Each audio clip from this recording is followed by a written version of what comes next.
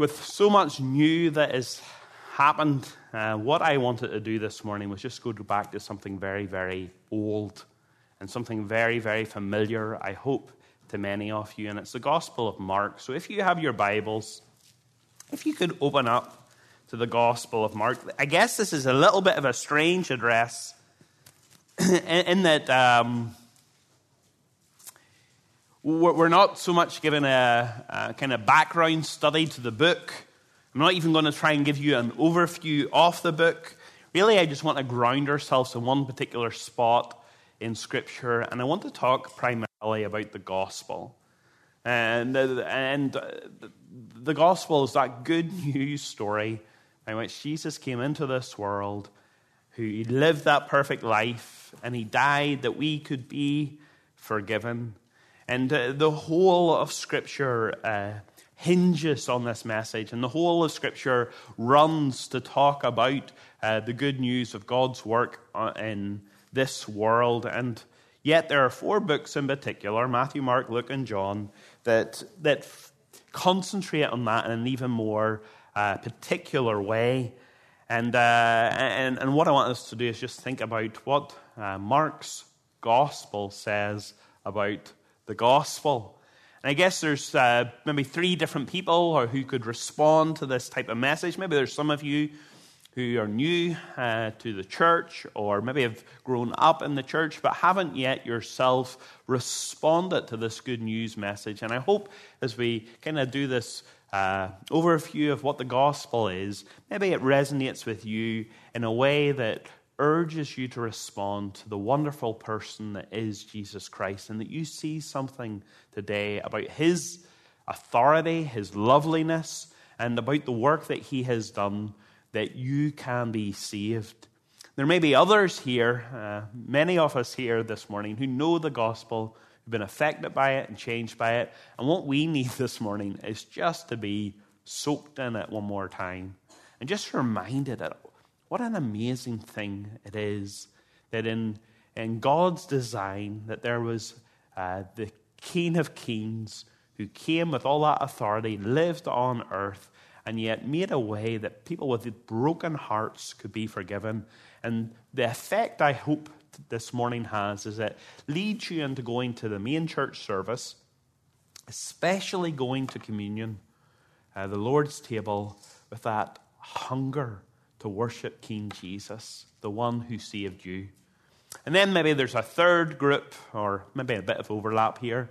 Some of you who just want to be sharing the gospel with others. And sometimes it's hard to know, well, what particular points do we stress? What particular things do I highlight? And I think Mark very much is writing a gospel. He's writing this good news story. And I think by taking the time to think about, well, what does Mark highlight in his gospel presentation, I think that can be helpful to give us some particular things when we share the gospel with others that we want to highlight also. But before we do anything, let me pray and ask for help. And hopefully, as we go, you'll tune in to the accent. Okay? Let me pray. Heavenly Father, we're so thankful to be together. We're so thankful that later on this morning we get to sit around your word. We get to sing together. We get to worship you, the King of Kings and Lord of Lords. And we thank you especially that at the close of that service that we will eat the bread and we will drink the cup. It speaks of that sacrifice, that all-sufficient sacrifice of Jesus Christ. Lord, so many of us, even in this room, we can say that we love him because he first loved us. And we pray as we come and we think through this message that we find in Mark's gospel, we pray, Lord, that you would protect us from being over familiar with it in a way that it just washes over our heads. And instead, Lord, you would help us to once again see just the wonder that King Jesus is, that you would cause us to value once more the work that he has done. And we pray that this time together would really be a preparatory experience for our time around the table. For it's in Jesus' name we ask it. Amen. Well, if you have your Bibles open at Mark, you'll see the very, very first verse. It begins by saying, the beginning of the gospel of Jesus Christ, the Son of God. Gospel just means good news. This is the good news of Jesus Christ. And all of us know Christianity very much is a story about him. But this morning, what I want us to do is to first of all identify in Mark's gospel, what is it about him that Mark works hardest to stress? What is it about Jesus that Mark takes great pains to emphasize? And what is the good news about Jesus himself? If someone was to ask you, who is Jesus? What would you say? What would you want to communicate in that answer? Well, I think most of us, we have a number of things that immediately pop into our mind. I want to tell you that Jesus is loving. I want to tell you that Jesus is gracious. I want to tell you that Jesus is just. He always does what is right. I want to tell you that Jesus is kind. And all of those things are true, and you can see examples of all of those things, certainly in Mark's gospel. But there's one particular note about Jesus that Mark time and time and time again stresses. And I want you to see that this morning. And it's this, that Jesus has authority like no one else. Jesus has authority like no one else. He's the King of Kings and Lord of Lords, as we said. And every word that he speaks comes with that keenly, that commanding weight. His authority isn't something just restricted to one particular area, the area of salvation. Rather, his is an all-encompassing authority. That's what Mark wants us to see. And I want you to see that this morning. So let's look at some of the ways that Mark shows Jesus has authority. The first thing, if you take notes, you can write down, is that Jesus has authority to teach. Look at verse 21 of Mark chapter 1. Verse 21. And they went into Capernaum, and immediately on the Sabbath he entered the synagogue and was teaching. And they were astonished at his teaching. For he taught them as one who had, and here's our word, authority, and not as the scribes. Jesus goes to this place, Capernaum. It's the place where Andrew and Simon, his disciples, they come from. It's where they live. And he goes to the synagogue, the church. And he's invited to speak. Now, that wasn't an unusual thing. If there was a visiting teacher that came to a village, it would be very common on the worship service that he was invited up to the front to speak. And that's what happens here. Nothing unusual in that sense. But when Jesus opened his mouth, everything changed. Roger, she's up here. No. I just was struggling. You were sifting and searching, for the pearl of great price. I just want to encourage this, marriage and love and everything else. Who says you can't have a pastoral moment on Sundays in July? Okay, back to Mark chapter 1. The scene, they're in Capernaum, they're in the synagogue, and Jesus is invited up to speak, just as would normally take place. And then Jesus opens his mouth, and he begins to teach. And everybody in the room recognizes that what is taking place is profoundly different. In verse 22, Mark compares Jesus to the teachers of the law. Those are the seminary professors, the men with the PhDs in Bible. Unlike those men who had certainly studied their Bibles, who were respected, who could tell you so much about how other people understood the text in the past, Jesus stands up here and his words are altogether different. Why? Well, because he spoke, the text says, with a noted authority. His words were full of truth, yes, but there was a demand to action in his words. Now, why the difference? Well, because he wasn't just another teacher of the law. He was different. In the pulpit in Capernaum that day stood the very author of the law. When Jesus speaks, Mark wants us to see he speaks altogether different. He speaks with that keen-like authority. His words are always a sit up and listen type of message. And yet his authority goes beyond just his words. Immediately afterwards, we see that he also has authority over the evil spirits. Look at verse 23 of chapter 1. And immediately there was in their synagogue a man with an unclean spirit. And he cried out, "What have you to do with us, Jesus of Nazareth? Have you come to destroy us? I know who you are, the Holy One of God." But Jesus rebuked him, saying, "Silent, come out of him." And the unclean spirit, convulsing him and crying out with a loud voice, came out of him. And they were all amazed, so that they questioned among themselves, saying, "What is this? A new teaching with," and there's our word, authority. He commands even the unclean spirits, and they obey him. Again, Jesus' authority, Mark wants us to see, is all-encompassing. It's not just he says authoritative words, rather his words do things. You have this adversary appear at the synagogue, and the text isn't so much focused on the man, it's focused on the evil spirit that's controlling this man. That this evil spirit has no right to be in the presence of God's Holy One. And yet verse 24 says he's speaking directly to him. And the question is raised in the text, well, who's going to win? Who's going to come out victorious? Who ultimately has authority in this particular moment? And the tension builds in verse 24 as the demon asks, "What have you to do with us?" Well, in effect, why are you in our world? Mind your own business, Jesus. Get out of our faces. And you notice as well in verse 24, the demon isn't just speaking for himself.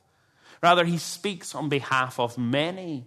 In effect, one demon is sent, his knees knocking before King Jesus, because all evil realizes that they are threatened right now because someone with ultimate authority has come into the room, and their destruction is imminent.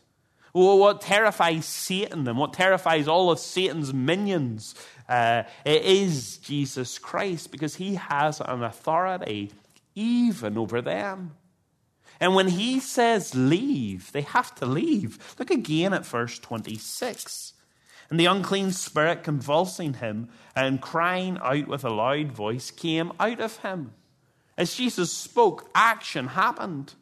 Standing in front of the carpenter preacher that day was a screaming demon, and Jesus spoke just 5 words, "Silent, come out of him." And the demon runs away. Jesus speaks, and even the demons obey, because he's one who has a king-like authority. Authority when he speaks, authority over the demons. Thirdly, you could say he's authority to heal. Authority to heal. The authority of Jesus isn't a cruel, heavy-handed regime. Rather, it's an authority that is exercised with compassion. His is an authority that wants to help the needy.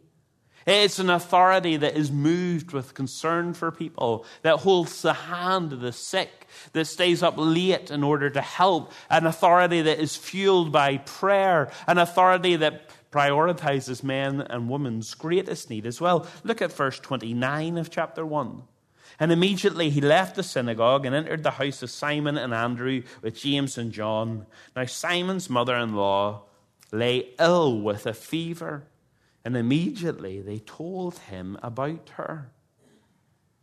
Peter's mother-in-law is unwell. In fact, she's so sick that the family have been notified. The family have been called to the home. The family are full of real concern.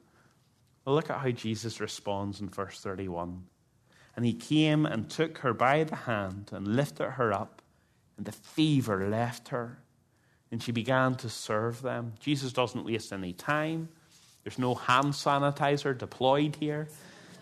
He goes in, not worried about the germs, Instead, he goes in just full of compassion for this sick lady. And he grabs her hand and with authority lifts her up. So much so that the fever leaves her, the text says, immediately. The fever leaves her completely, so much so she gets up and begins to serve and look after all of the guests in the house. Well, when the one with authority acts, the results are immediate and the results are complete. In fact, look at verse 32. That evening at sundown, they brought to him all who were sick and oppressed by demons, and the whole city was gathered together at the door. And he healed many who were sick with various diseases and cast out many demons. Do you see the nature of Jesus? Sunset arrives. The superstitious who maybe didn't want to move around early on the Sabbath. Now the Sabbath is over and the sick all turn up at Jesus' door. But he's an authority that is sufficient to deal with every single one of them.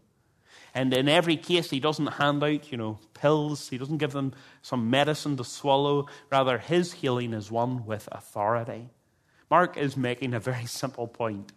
Jesus has authority when he speaks. Jesus has authority over the demons. Jesus has authority to heal. Jesus even has authority over nature. Turn to chapter 4, the end of chapter 4. And you have that very familiar account, verse 35. On that day, when evening had come, he said to them, let's go across to the other side. And leaving the crowd, they took him with them on the boat, just as he was. And the other boats were with him. And a great windstorm arose, and waves were breaking into the boat, so that the boat was already filling. But he was in the stern, asleep on the cushion. And they woke him and said to him, Teacher, do you not care that we are perishing? And he awoke and rebuked the wind and the sea.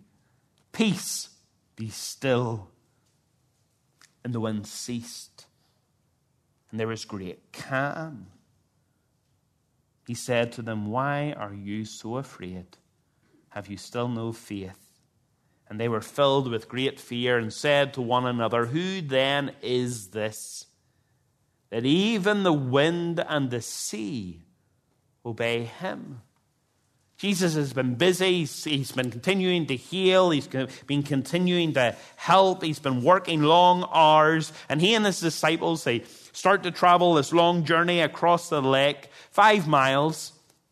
And then Jesus' humanity is on display. He's tired. And he goes into the back of the boat. He finds a pillow. He lies down and he falls into a deep sleep. This man is 100% God, but he is 100% human at the same time. He knows what it's like to be human. I was talking to a gentleman in the church just a moment ago about this Jesus who can sympathize with our weaknesses. Jesus knows what it feels like to have a long week and to be tired. He knows what it feels like to need to lie down, to need a deep sleep. And you can picture the scene. It's would make you fall asleep at the beginning. On the boat, the water lapping against the edge. Little gentle breeze just blowing across your face, your cheek, and head on the pillow. How could you not fall asleep? But then things change dramatically. A storm envelops the boat and it threatens to kill everyone. It's so dangerous that even the 4 experienced fishermen who've been on that same lake most days of their life, they are full of fear. They are terrified. In verse 36 states, the waves were breaking into the boat. Continually, water is pouring into the boat. And everybody's panicked. They think this is the end. They think we're done for. They think there's going to be no way out. This storm is wreaking havoc. And so they go in verse 38 and they find Jesus asleep on the cushion. And so desperately, the disciples shake him and wake him, and the Lord of all creation stands up, and he rebukes the wind and the waves with just 2 words. And suddenly the water becomes still as glass. Not even a breeze is felt anymore. The monstrous noise is burst by this deafening silence, leaving everybody who was there to conclude even the wind and the waves obey him. Even in the area of life that terrifies most of us most, the area of death, Mark takes time to show us that King Jesus has authority. Mark records, and it's one of my favorite stories in this whole book, records that beautiful story about the little girl whose father loved her dearly. For 12 years, they had such a happy life. They spent time together. They enjoyed each other. This dad, he doted. He was infatuated with his daughter, just cared, thought the world of her. But his happiness was punctured with the most devastating news any parent could receive. His little girl was sick and going to die. Now, Jairus, the daddy, he was rich, he was respected. He did everything in his power to get medicine, investigation, medical support for his daughter, and absolutely nothing worked. And so desperate, this father runs to Jesus and he begs for help. Look at Mark chapter 5, verse 22.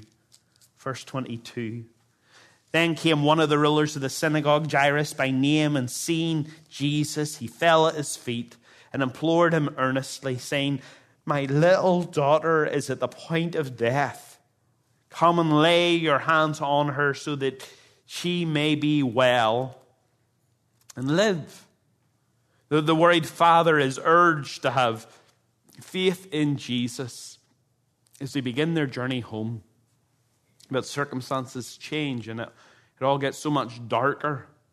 When Jairus receives that devastating news that the girl, she's already dead. We didn't get there fast enough. Now you have Jesus. We've already seen the one who can, yes, calm a storm, and yes, he can cast out demons, and yes, he can save and make well sick mother-in-laws. But what can he do for a dead girl? Everything. That's what Mark wants us to see. Everything. Jesus encourages Jairus' faith. He enters into the house. He removes that noisy morning crowd. He dismisses their laughter and their mockery. And then he kindly brings mum and dad right to the bedside. And look at the care that's shown. Look at verse 41. Verse 41. Taking her by the hand, he said to her, "Talitha cumi," which means, "Little girl, I say to you, arise." In effect, he says something like, "Little lamb, wake up." He talks to this little girl the way a father would talk gently to her as he wakes her up from a sleep. He talks to death's grip over the girl as if she was just in a daytime nap. And in verse 42, she immediately got up, and this is my favorite verse. Jesus is so kind, and he knows little girls. And so he makes the story even more special for her by ordering a snack to be brought to the bed. What little girl doesn't want a snack as soon as she wakes up? This is Jesus. Everyone in the room, we're told in verse 42, was amazed. Because even death's grip releases with just a word from this king. Everything that could strike fear into the human heart is no match for Jesus because, well, he is one with authority in his teaching over the demons. He has authority to heal. He has authority even over death. And Mark makes clear he has authority to forgive sin. To forgive sin. Again, Mark chapter 2, the first 12 verses, you have that familiar story about the four friends. We tell it to children often in the church. The four friends who bring the paralytic to Jesus. They lower him through the roof because the crowd is so dense. And Jesus sees this man and he responds to his need.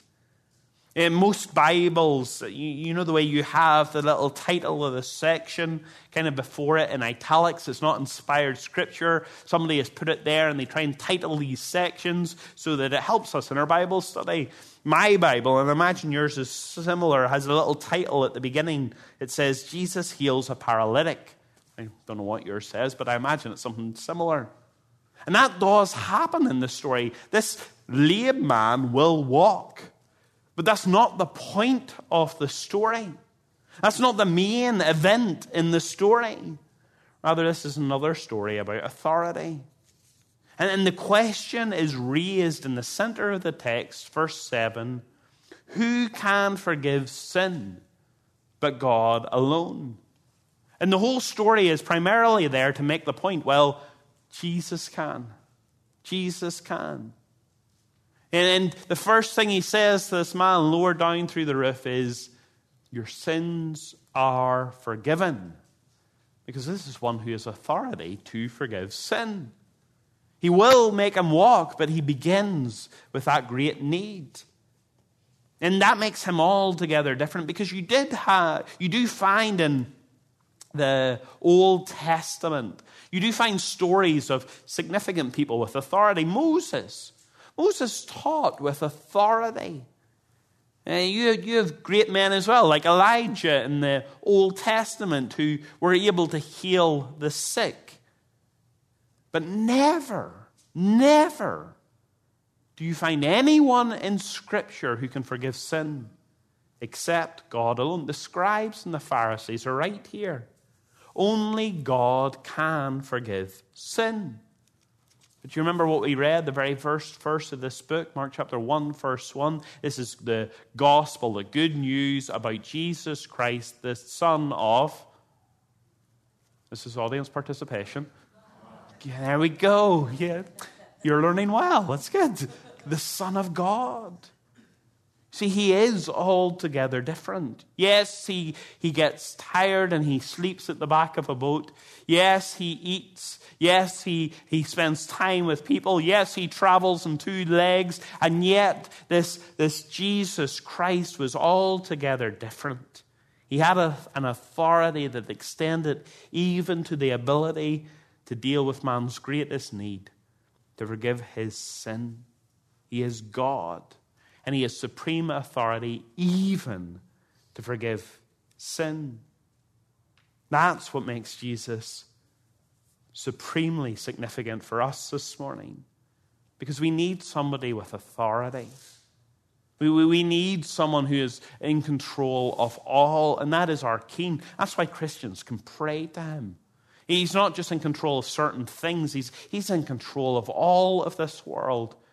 It's when we read his word, we know that word is altogether different. It's not a good suggestion. It's a word that comes with authority.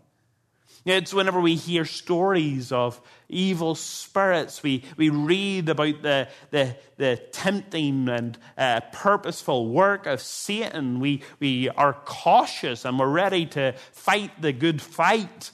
But at the same time, we are aware that wicked, evil force of Satan and his demons is no match for our King Jesus. That we are on the side with all authority. And we have one who heals with authority. The sickness that affects our family and causes us panic, and it makes the whole situation seem so much out of our control. The anxiety that sometimes grips the human heart and causes us to panic. We have King Jesus with authority to heal, and we can bring our petitions before his throne, knowing that he cares for us. We have one who has authority over nature. There's nothing in this world, no natural disaster, no threat that we see around us that is outside of his control. We have one who has authority over death. How many people are running around our world terrified at the moment because of the fact that they may get a disease that may kill them. Well, Christians, we can be careful and vigilant and take precautions where we need to take precautions, but at the same time, we don't need to panic because we recognize ultimately the authority over life and death doesn't sit in a mask. It sits in Jesus Christ. And we can have confidence in that. And even more important, we have confidence that the one who is seen in Scripture, King Jesus, is one who has an ability to forgive sin. He is in every way, Mark wants to make clear, the King, the universal King with all authority. This is Jesus. This is who he is. And that in itself is good news. And when we share the gospel with people, we need to begin with that. They need to recognize that Jesus isn't an endearing option. It's not like Mickey Mouse that some kids like and some kids don't. Jesus is the King. He's not an option. He has authority. And when he calls us, as he called the disciples to follow him, Mark chapter 2, verse 16, he calls, his call is a command. It's an order from above. And it demands our attention. But as we think about the good news, we also need to recognize the bad. And that's not just what the Bible says about Jesus, it's what the Bible says about us. Well, the Titanic was built in Belfast, near where we are in ministry. We always say the Titanic was built by Irishmen, but sunk by an Englishman. Okay? That's important for you to take note of. You can go and mention that to Paul Twist afterwards. When the Titanic first hit that iceberg, little bits of the berg fell onto the deck of the ship. And so confident were people in the Titanic that most of the guests, or a number of the guests, are recorded in the accounts of what took place as going up onto the deck to play in the snow, to play with those bits of berg. And meanwhile, underneath, alarm bells were ringing. And the boat and the hold was filling up with water. And already the end was inevitable. Well, in Jesus' day, there were people like the Titanic, just as there are today, who live ignorantly, playing on the surface, while underneath a danger begins to unfold. In the days of Jesus, you have religious people who on the surface, on the outside, look so clean, seem to have it all together, look so pious, so committed. They were saturated at one level in Scripture and prayer. And yet beneath the surface, the death alarm was ringing. Mark wants us to see that danger, that Christ isn't looking at just the moral behavior on the surface. Rather, the gospel is one to do with what's going on in the inside. And Mark takes great pains to explain that the source of sin is the heart. Look at Mark chapter 7 and verse 14. Mark chapter 7 and verse 14. It says, "And he called the people to him again and said to them, 'Hear me, all of you, and understand there is nothing outside a person that by going into him can defile him.'" He's talking about eating unclean foods. "But the things that come out of a person are what defile him." And when he had entered the house and left the people, his disciples asked him about the parable. And he said to them, "Then are you also without understanding? Do you not see that whatever goes into a person from outside cannot defile him, since it enters not the heart, but his stomach, and is expelled?" Thus he declared all foods clean. And he said, "What comes out of a person is what defiles him. For from within, out of the heart of man, come evil thoughts, sexual immorality, theft, murder, adultery, coveting, wickedness, deceit, sensuality, envy, slander, pride, foolishness. All these evil things come from within, and they defile a person. Jesus is always in his ministry seemed to be battling this group, the Pharisees, that are religious, but their religion focuses on the external. They're the people that so often are most like us who go to church. They're concerned with the appearance of religion. They're concerned with the appearance of morality. They want a life that others will commend. But listen to what Jesus says. He bursts through that charade by exposing that what God cares about is not so much, how did you dress and how do others see you and, what were you tangibly able to do. Rather, what God cares most about is the motivation and the heart behind every action. In verse 21, it's from within, out of the heart of man, that all sin bubbles up.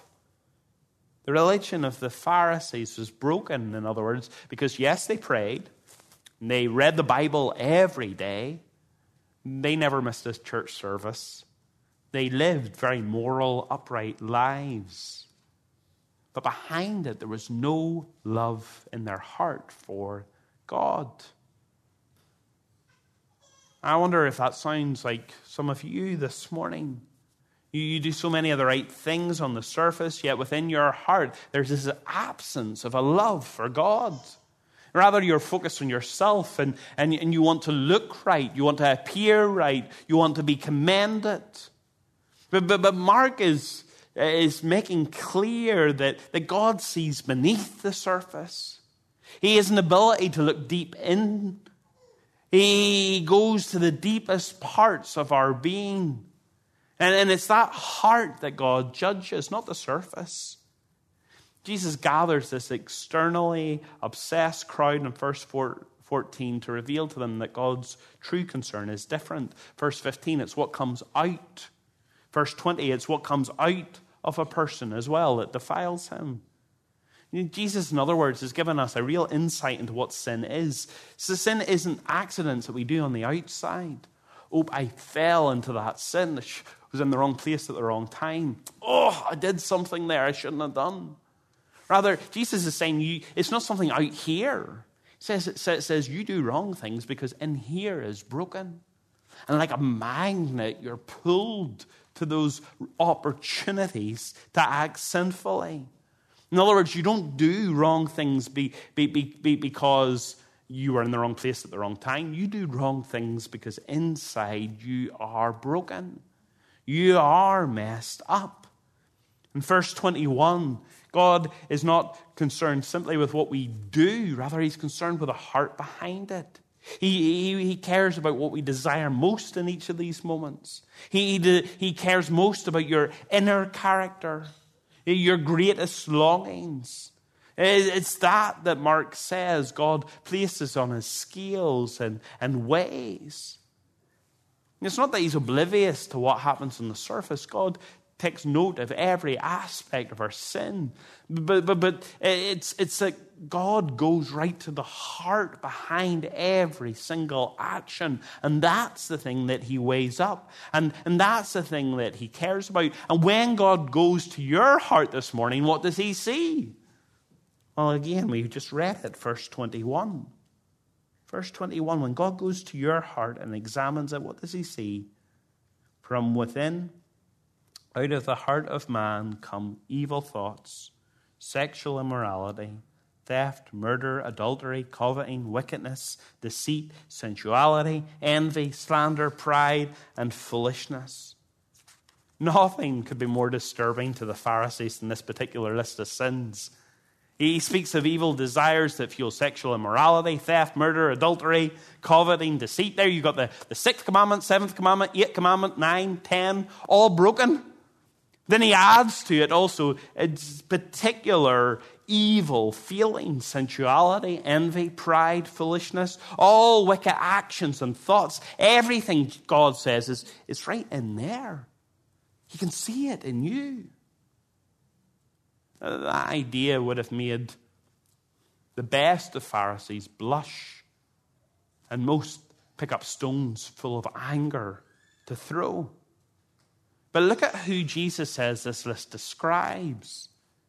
Verse 21 is out of the heart of, well, it doesn't say wicked humans. It doesn't say out of the heart of some. It doesn't say out of the heart of the worst of society. He simply says out of the heart of man. This is an inclusive statement. This is a universal statement. This is all men and women. It's Romans, isn't it? All have sinned and all have fallen short of the glory of God. All the worst sins in this world, we're being told, lie in the heart in seed form, just waiting to be watered. I wonder what sin disgusts you most. Now, all of us have certain sins that, even thinking about the fact that people do that makes our stomach turn into not up.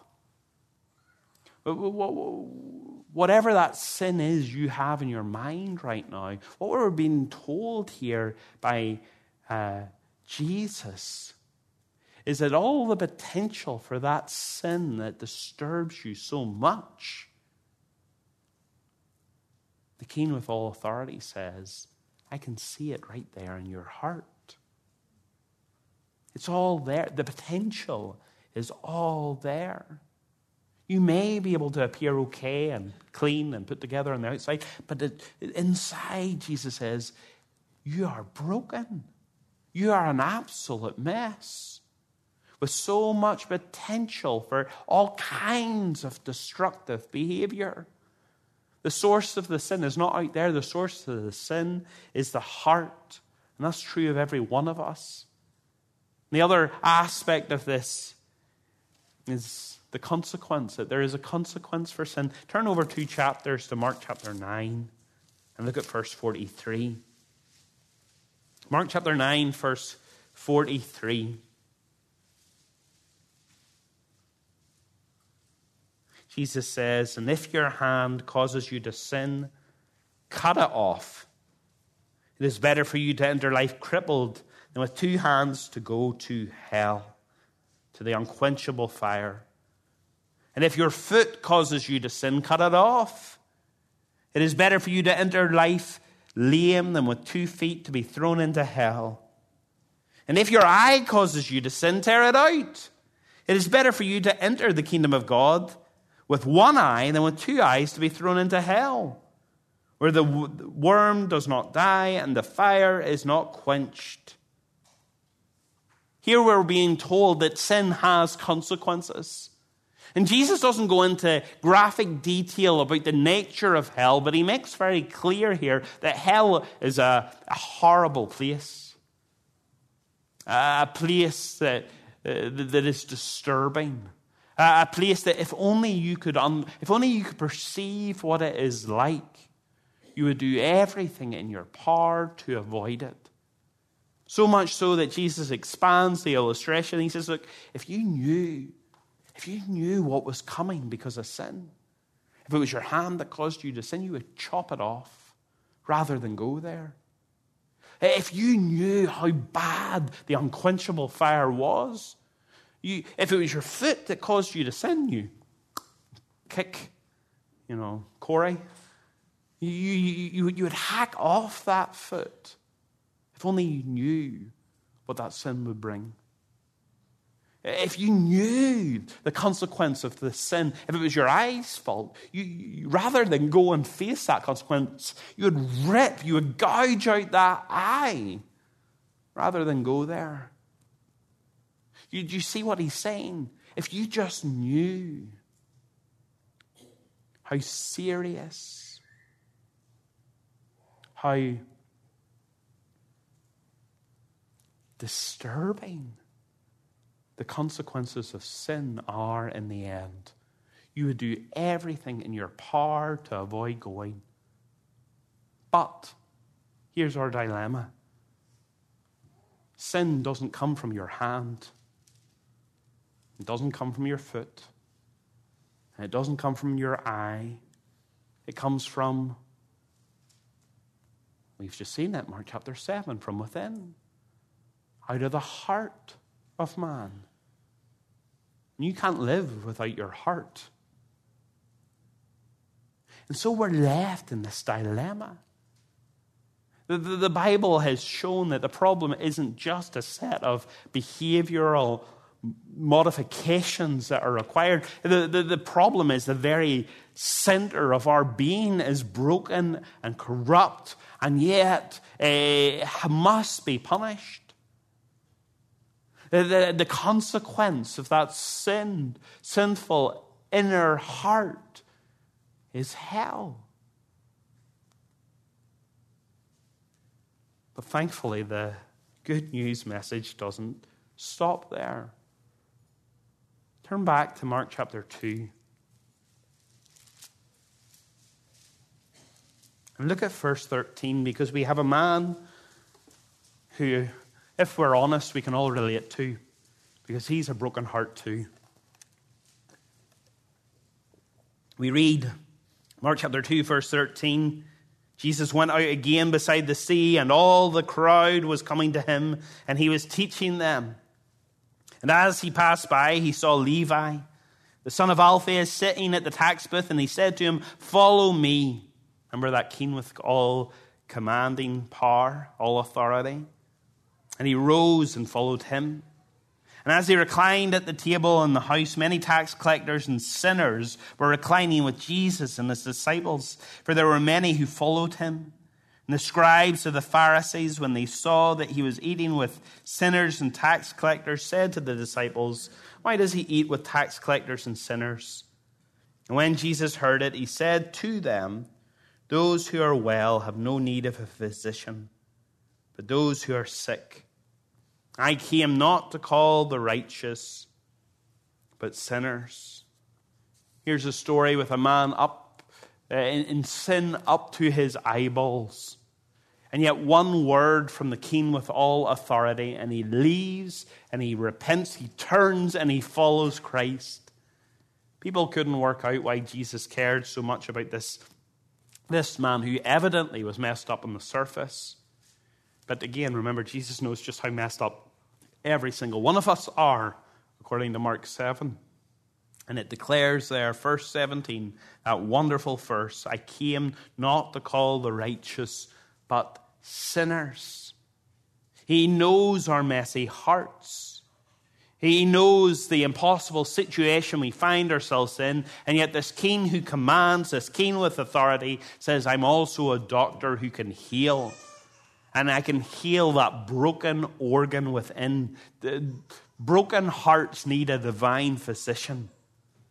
Only one person has ever walked in this world with a heart that deserved anything different to hell. Only one person was one who at his baptism, Mark chapter 1, verse 11, could hear the words from heaven's courts, "This is my son in whom I am well pleased." And that in itself, again, is good news. Jesus did what we could not. At that point in his life, he's around 30 years old. And so at least there for 30 years, he's lived in a way that has fully pleased the Father. You have a son who grew up, who obeyed his parents perfectly. Imagine that. And God says, "I was well pleased with that." You had a child who actually did help around the home. And God said, "I was pleased with that." You had a sibling who stood out from his brothers and sisters and refusing to descend into the sinful fighting habits that they had.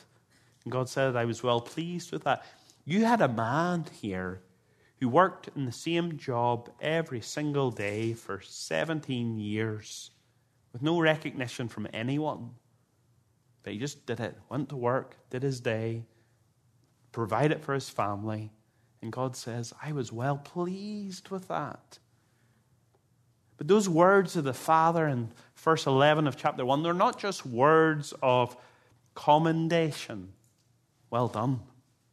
They're words of qualification. This is why he is the one that we need. His ordinary life of perfect obedience, his obeying God's law, his resisting temptation for those 30 years is part of what qualifies him to be the solution that sinners needed.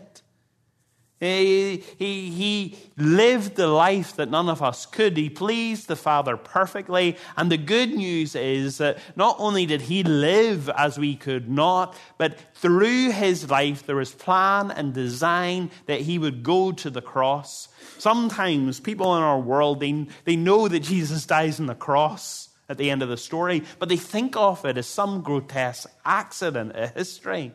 The good man was caught and hurt and attacked by wicked people. And it shouldn't have happened. Well, the Bible doesn't allow us to say it shouldn't have happened.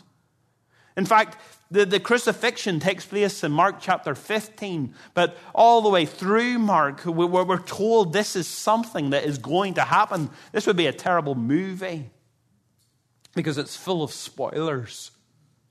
You know what's coming. Jesus knew what's coming. Look at Mark chapter 8, verse 31. Mark chapter 8, verse 31. And he began to teach them that the Son of Man must suffer many things, be rejected by the elders and the chief priests and the scribes, and be killed, and after 3 days rise again. There's nothing left to be told there. And then it's repeated. Look at Mark chapter 9, verse 30. Verse 30. This wasn't a one-off event. They went on from there and passed through Galilee, and he did not want anyone to know, for he was teaching his disciples, saying to them, the Son of Man is going to be delivered into the hands of men, and they will kill him, and when he is killed, after 3 days, he will rise. And in case they didn't get the point, it's repeated, and they don't get the point, but it's repeated again one chapter later. Go to Mark chapter 10. Look at verse 32.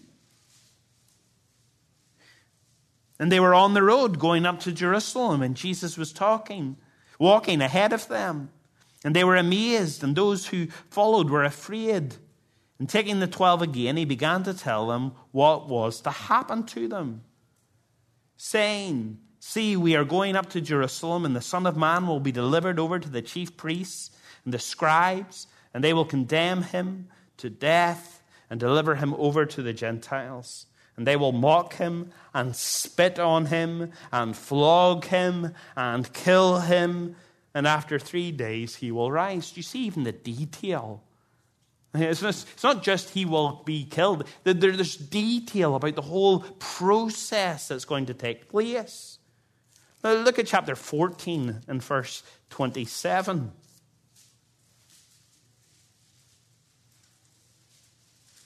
Chapter 14, verse 27.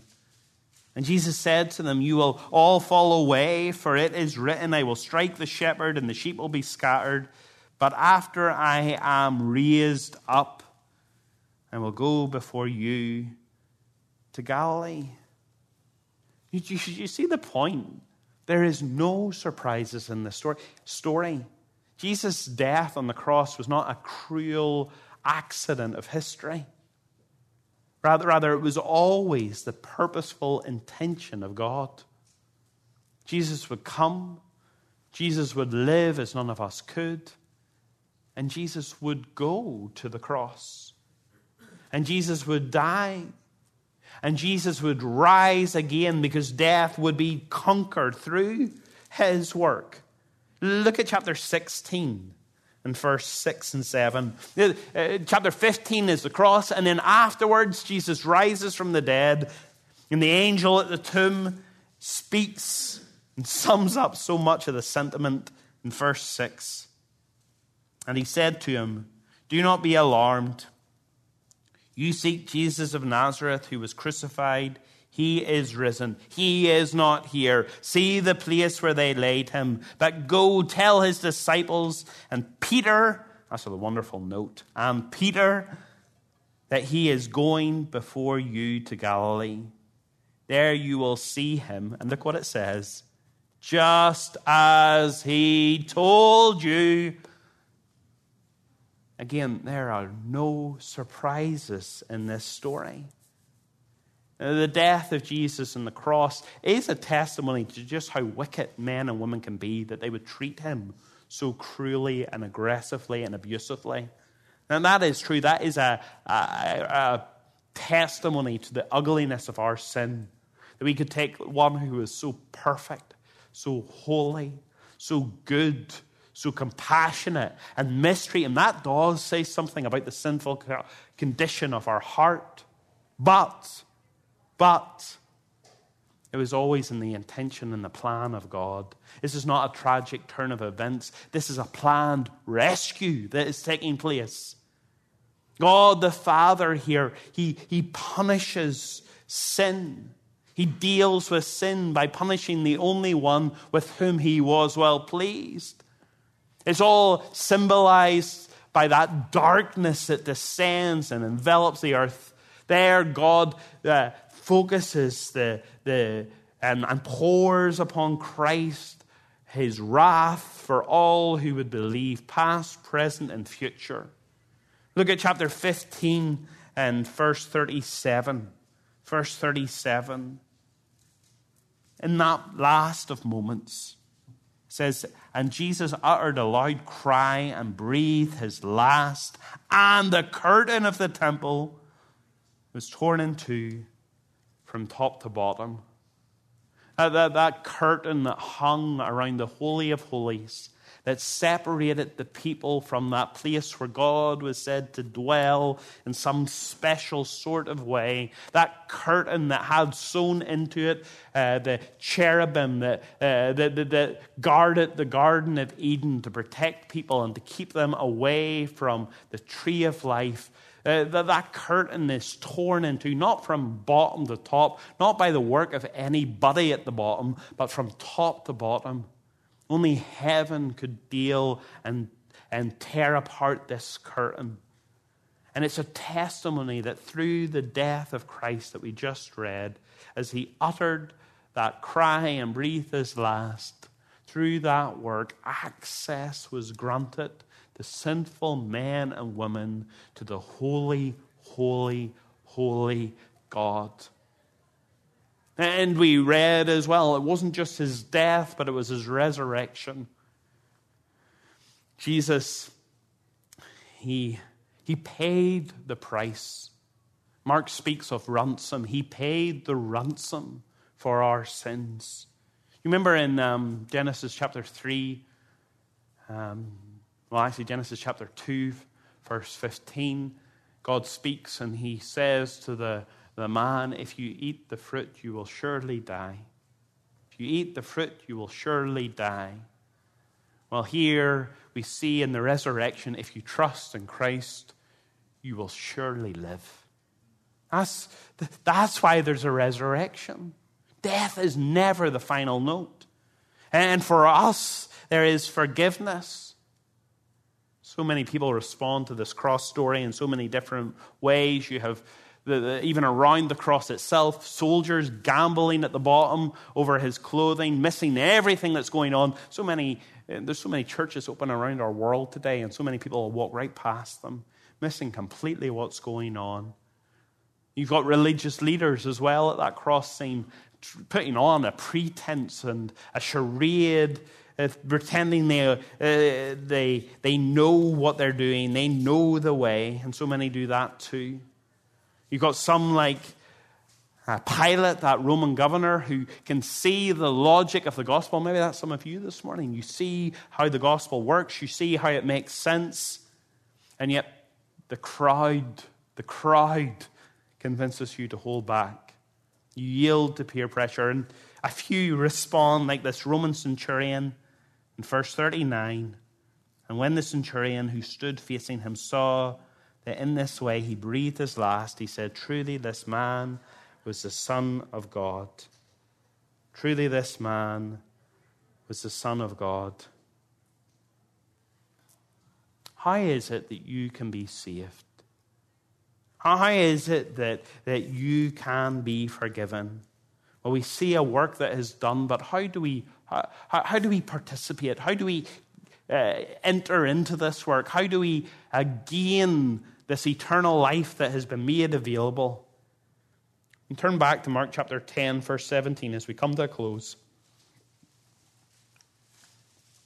We see the very question being asked that the gospel hinges on. Mark chapter 10, verse 17. The man comes up and he says, "Good teacher, what must I do to inherit eternal life?" And Jesus and him begin a dialogue, and the man catalogues all the things that he does, Jesus says, and reminds him of the commandments, the standards of God, the way God expects his people to live. And this man, in foolishness, says, "Well, I've kept them all since I was young." Look at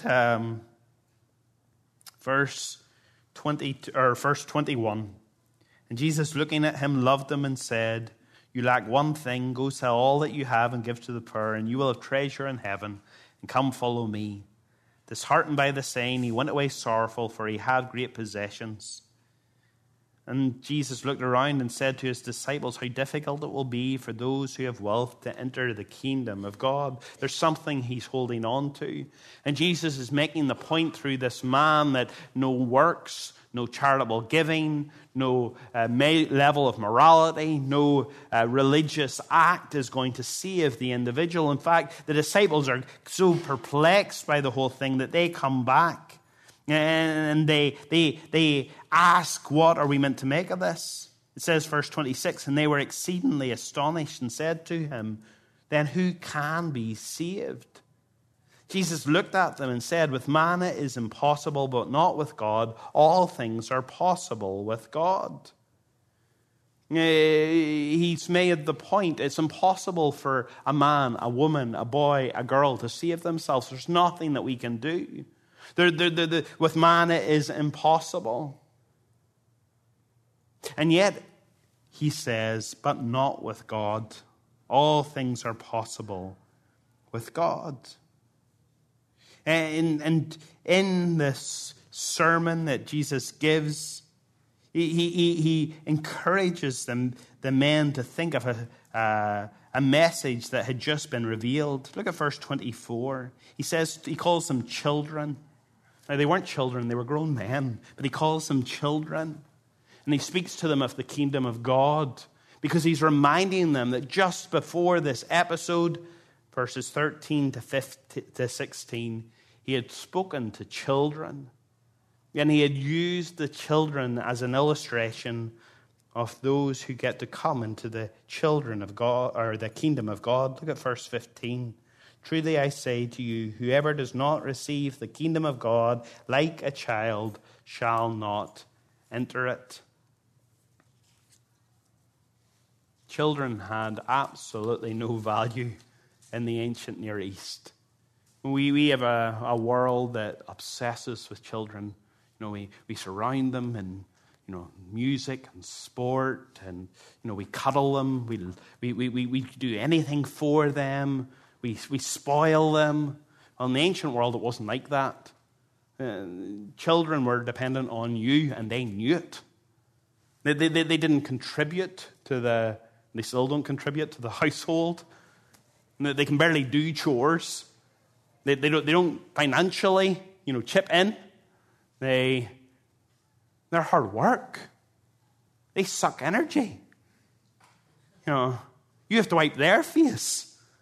You do everything for them. They don't do anything for you. But we love them, and we give everything to them. And that's what we're being told about the gospel here. The kingdom of God is for those who come like a child. They know they don't have anything to bring, anything to contribute, anything to do, but they come knowing that the Father loves. And that's why they're dependent. I was speaking to the high schoolers a week and a half ago, and I was sharing with them the story of Christmas. If you imagine at Christmas when you were younger and you came running into the room where all the presents were, and you saw, the wrapped bike, and you rip off all the wrapping paper, and there sits the bike that you have been longing for and talking about for months. What do you do in that moment? You turn around to mum and dad and you say, well, how much do I owe you for the bike? No. What does a child do? They smile broadly.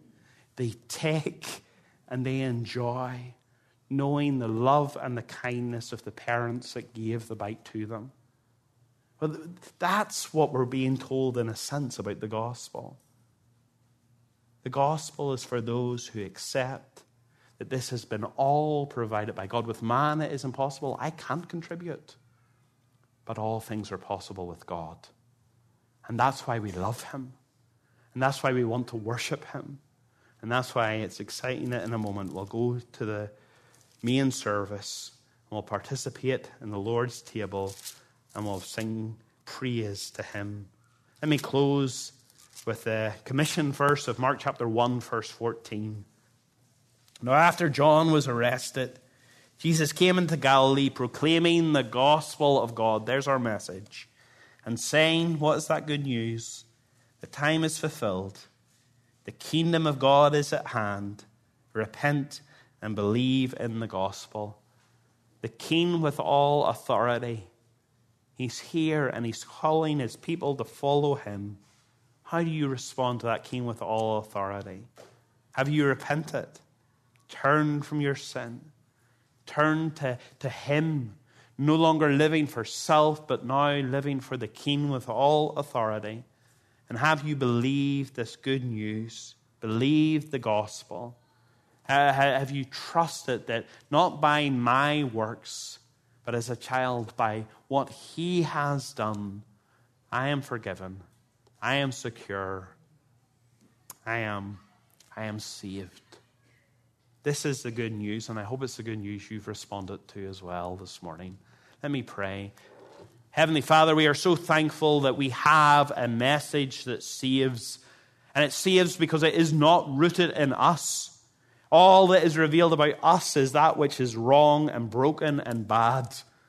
But we thank you that he was one with whom you were well pleased. We thank you that in your plans and purposes he went to the cross. We thank you that he bore wrath. We thank you that by his wounds we can be healed. And this morning, Lord, we thank you that now we can go into the main service and we can worship you and we can eat the bread that reminds us that our sins are forgiven because his body was broken. We thank you that we can drink the cup that reminds us that his blood was shed for our salvation. And we pray, Lord, that even this time we've spent thinking once more about the good news will fill us with the anticipation to worship you in this next service, for you are worthy. We love Jesus because, Lord, you first loved us. And we thank you for him and for this good news. In the name of Jesus Christ, our Savior, amen.